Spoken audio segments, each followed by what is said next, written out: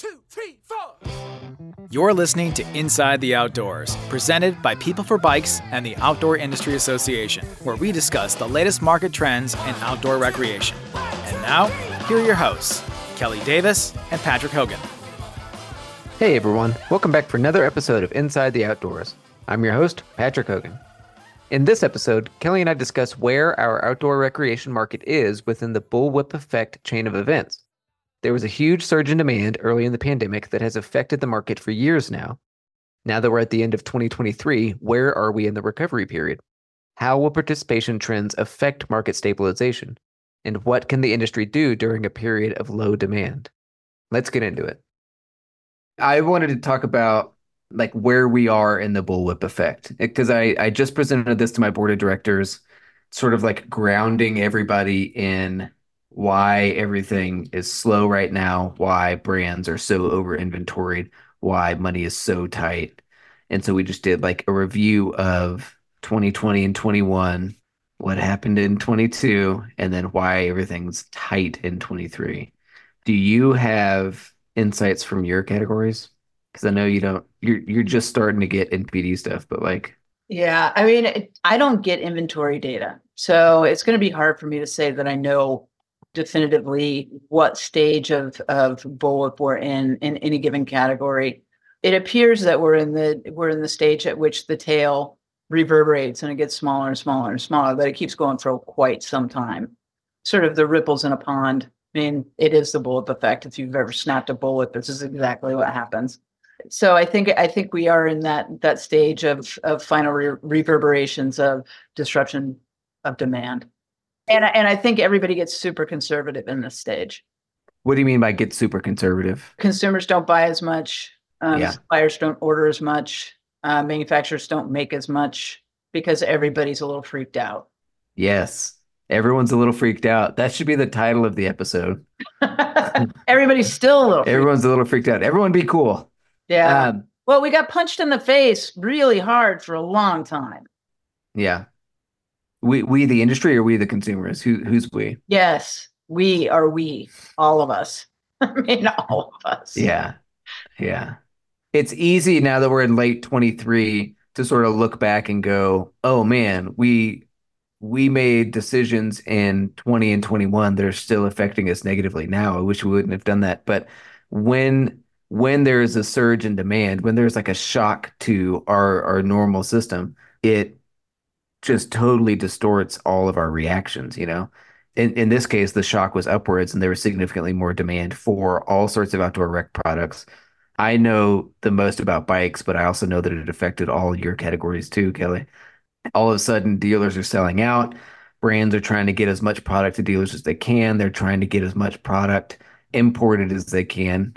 Maybe that's my bias because all of our, 95% of our bikes are imported, but they're trying to get as many bikes to come land as they can, but there's shutdowns of factories, there's transportation issues. The price of a container increased tenfold during the first few months of the pandemic, and so the response in terms of the supply meeting the demand was just late, and now we have so much more product than we actually need, and I had this graph the other day that showed sort of like a rolling 12-month sales, rolling 12-month inventory, and you see stability, right?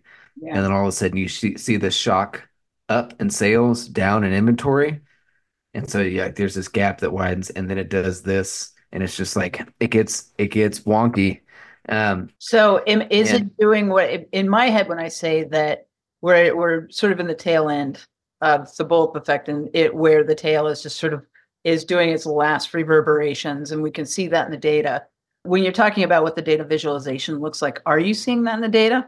We've seen that in dealer inventories. We saw dealer inventories decimated early in the pandemic, and then we saw dealers inundated with bikes in 22. They had way too many bikes because they placed these orders in 20 and 21 that were it's an order that any rational dealer would place if they didn't want to leave money on the table, and the nature of our capitalist economy is that if people are wanting to buy things, I want to sell them things, and I want to make sure when they come to my door, I've got stuff to sell them. So I'm going to order 100 units, even if I think, right now demand looks like 50, but last week it was 25. And so I'm expecting that this is going to continue. And of course, this is where the bullwhip effect, this is the critical error that causes the bullwhip effect, is that like distortion of the response.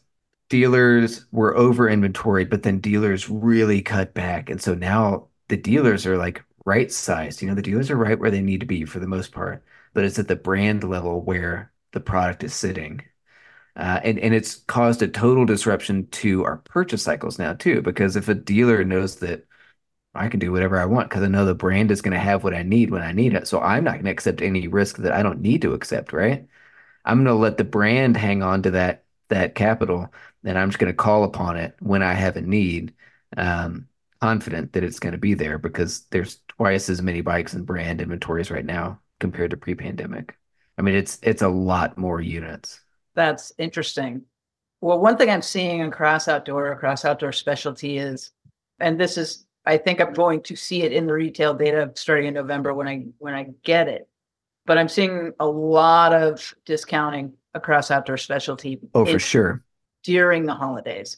That's not necessarily and thankfully not normal. But I'm watching retailers get rid of their inventory and a little bit nervous about probably holiday sales down a bit this Yeah. year. So yeah, I'm very interested to see the data, but not only are they clearing inventories, but I think it's everybody's a little bit angsty right now over consumer spending and the fact that they still have a little bit too much inventory in a couple of categories of outdoor. And we're heading into a new year. Yeah, it's a difficult time. There is a lot going on, and yes, the tail ends of the bullwhip effect mean that we don't really, we can map demand, but and we're getting closer to a stable point of demand, but it's still a little wonky, and when everybody's a little bit on edge, you never know what could Yeah. happen. And I say this in every sphere of my life, there is nothing more dangerous than a frightened human. Like, really, we do crazy stuff. So yeah, I'm looking forward to this smoothing out. And I think, all other things being equal, and when I say that, I mean it looks like our economy is stabilizing. Yeah. I'm no longer. I don't think very many economists even are predicting a recession anymore. Yeah.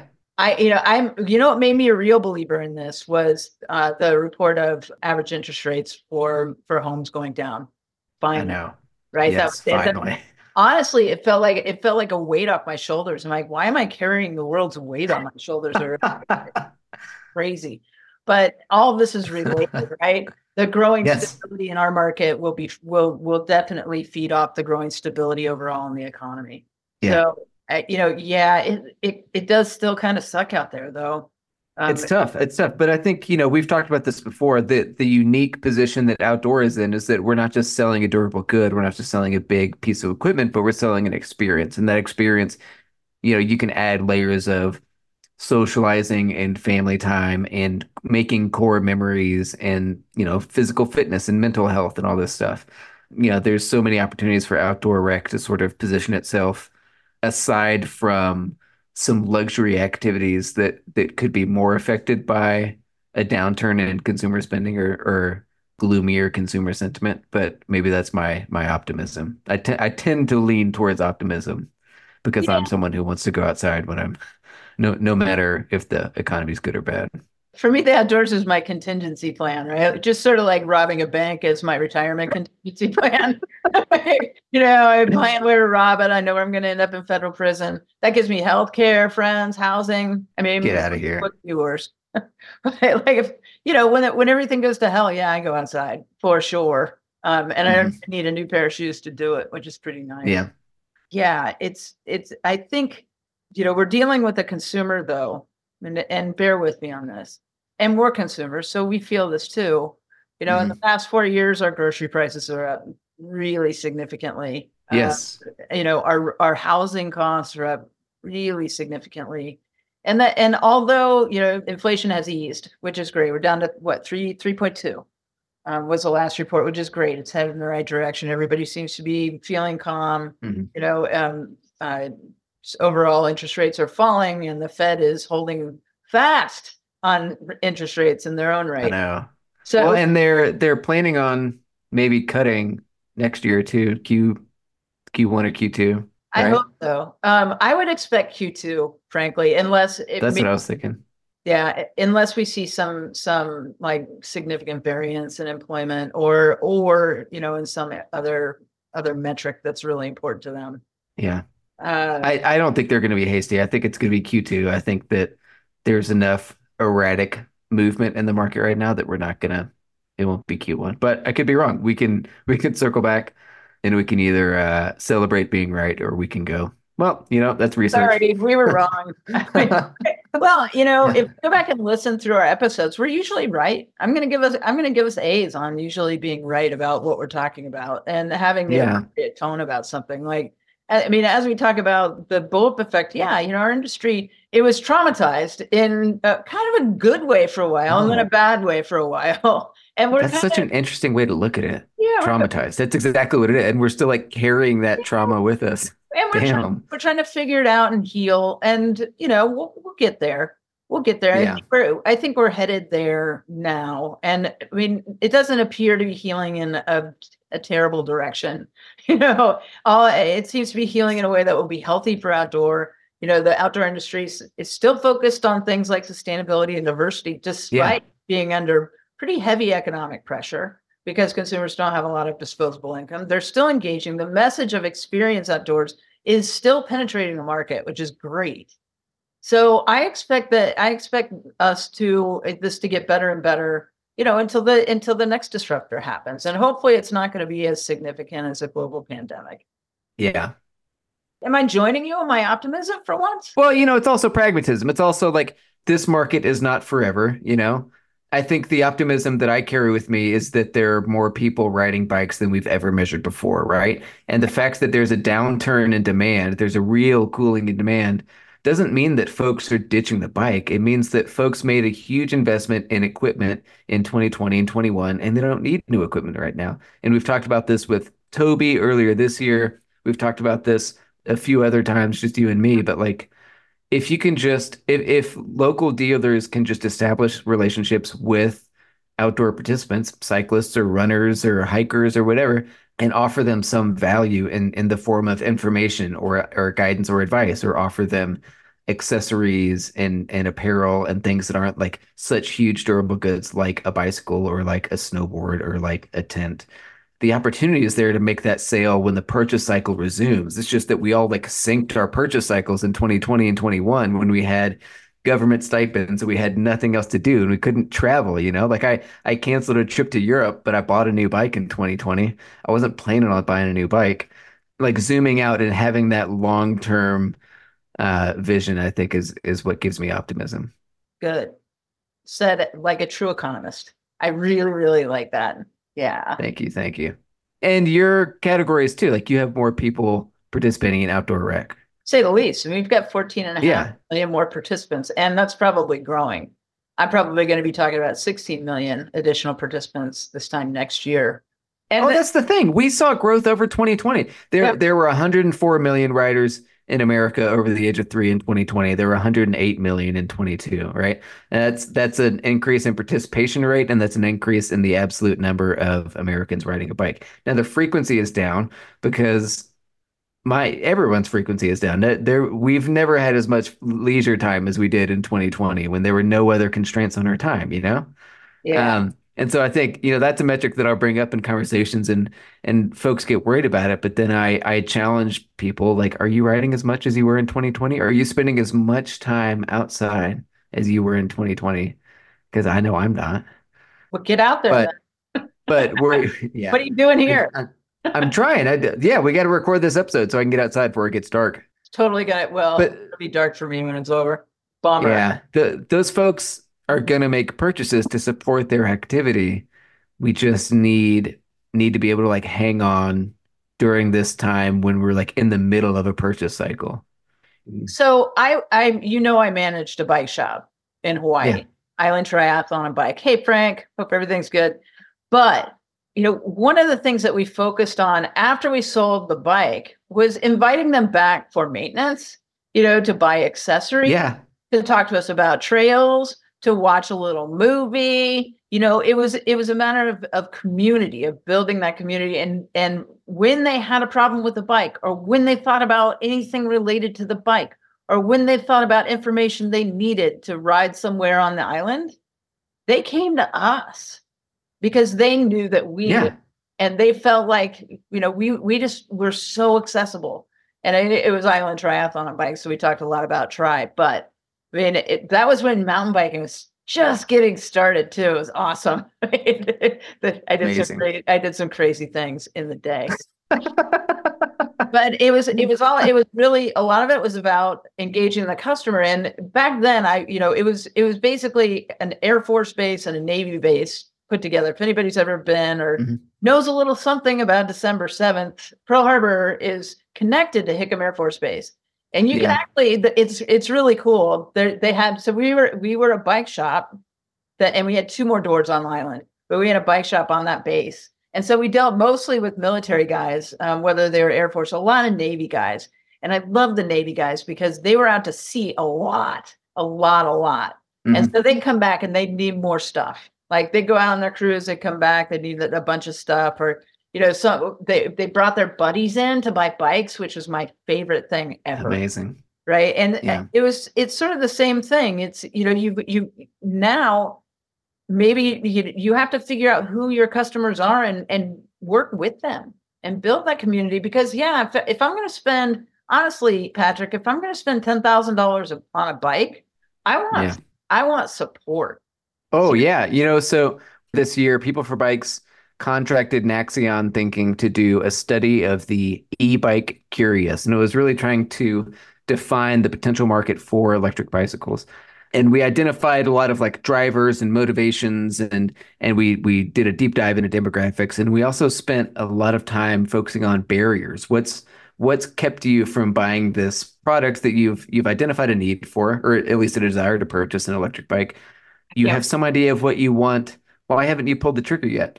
And some of the biggest barriers were just information, just the simplest sorts of information, like where can I safely ride this?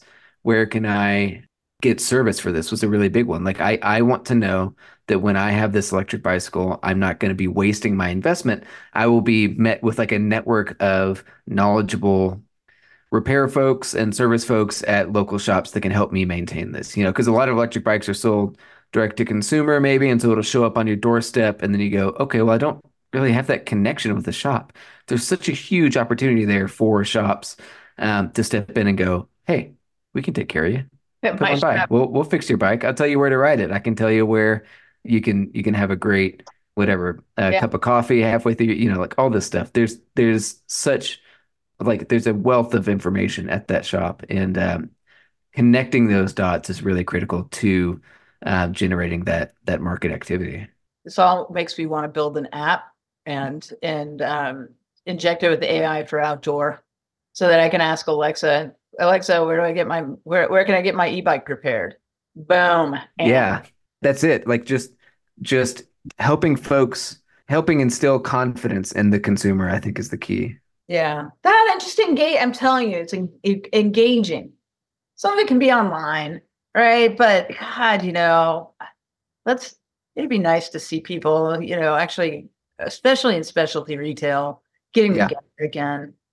I don't That know. was one of the biggest things that we learned in our COVID participation study. So we did like a pretty comprehensive study towards the end of 2020, measuring the participants who came into cycling during the pandemic. So we looked at new riders who were folks that hadn't ever ridden before the pandemic, lapsed riders who hadn't ridden for a period of time before the pandemic, existing riders, cross participants like folks who were riding indoors and then the pandemic hit and they went outdoors or vice versa. Yeah, yeah, Um, lots and lots of demographic and psychographic information here, but like what we asked about motivation to keep riding past the pandemic, like what would keep you on your bike after everything goes back to normal? I forget exactly how the question was phrased, but that's what we are trying to get at. It's like this is a pretty unique time for outdoor rec. What happens when you go back to the office, or what happens when you have you take your kid to the rec soccer league again, like you were doing before the pandemic? What would keep you on the bike? And a lot of folks, the majority of folks said an invitation from a friend or family member or organized rides from a shop. Like that's that sense of community because folks came to this activity in a time when you might have been doing it sort of in isolation because we weren't socializing the same way. But having that community, connecting with people and Yeah. connecting with your local shop is like what folks were hungry for. Do you think that I should start Kelly's Crazy E-Bike Ride in my hometown? Yes, I know nothing about it, but I want a t-shirt. Would you I'll come? I'll support you. Yeah, I've got an in with graphic designers. We can whip up some logos. Kelly's Crazy E-Bike Ride. Let's make it like maybe we should do like Monday nights. Kelly's Crazy Monday Night E-Bike Ride. Yeah, that's Come perfect. on. That's the craziest night of all. Honestly, I could put on a crazy e-bike ride. Think about the races you did. I don't know if you were. I was a triathlete and then did silly races sometimes, right? Like there was this one race I did. I think it was like San Diego, where if you ate spam and did shots of alcohol, you got time like basically erased from your. That's wild. It was hilarious. It was for charity. It was for fun. And Yeah. I mean, if you brought a stuffed animal and put it in a tree, you got a minute off. I mean, stuff like that. It was so fun. And I was thinking the other day about something like a Kelly's Crazy e-bike ride. Wouldn't it be super fun to do stuff like that? Like once a week, it's like it's a fun little, well, it's like I was a hasher too. I was a hash house harrier runner where basically they call themselves a drinking club with a running problem. And I love it. It really is. That's like, too funny. You're in the middle of the woods and you run into somebody in a costume with a cooler full of Jello shots, and you're being forced to do that. You're a hasher. That was. And oh, by the way, you still had 3 miles to run. So yeah, forget that. Good little drunk runner. Yeah. And I want to talk about motivations just for a second because we're right. I want to give a sneak peek into our grand New Year's episode, right? Mm-hmm. About New Year's resolutions. I was talking to one of our new leadership members this week about camping, and we were just sort of trading data on camping. And we were talking about the motivations and what happened during the pandemic, because there are almost something like 9+ million new campers. And they've stuck around. They're still camping. And so we were talking about how people were experiencing camping for the first time. And we were talking a lot about tent camping. And I said, well, has anybody ever parsed it to backyard? Has anybody ever asked whether the first camping experience most people had was in a backyard? And so, yeah, for sure. And so we talked about it for a long time. And we ended up talking about, and you know how my conversations usually go. But yeah, they're recorded. Blanket forts. Oh, I love it. What if we found out that 40% of us have blanket forts, and we saw camping as a step in the next step, like to the backyard next step, to a campsite next step, backcountry, hot tents if you get super core. But we were talking a lot about that. And I was talking about what if you had a branded product that was basically a pop-up blanket fort. Holy moly. I love it. Right? So, I love it. Anyway, without giving too much away, we're going to talk about New Year's resolutions and why they matter to outdoor. Why it's not just a haha, this is going to be cute. Why this really matters and why it's such a huge opportunity in the outdoor industry. That's perfect. Let's let that be the cliffhanger. I think we did it. Right on. The end, question mark. Dun, dun, dun.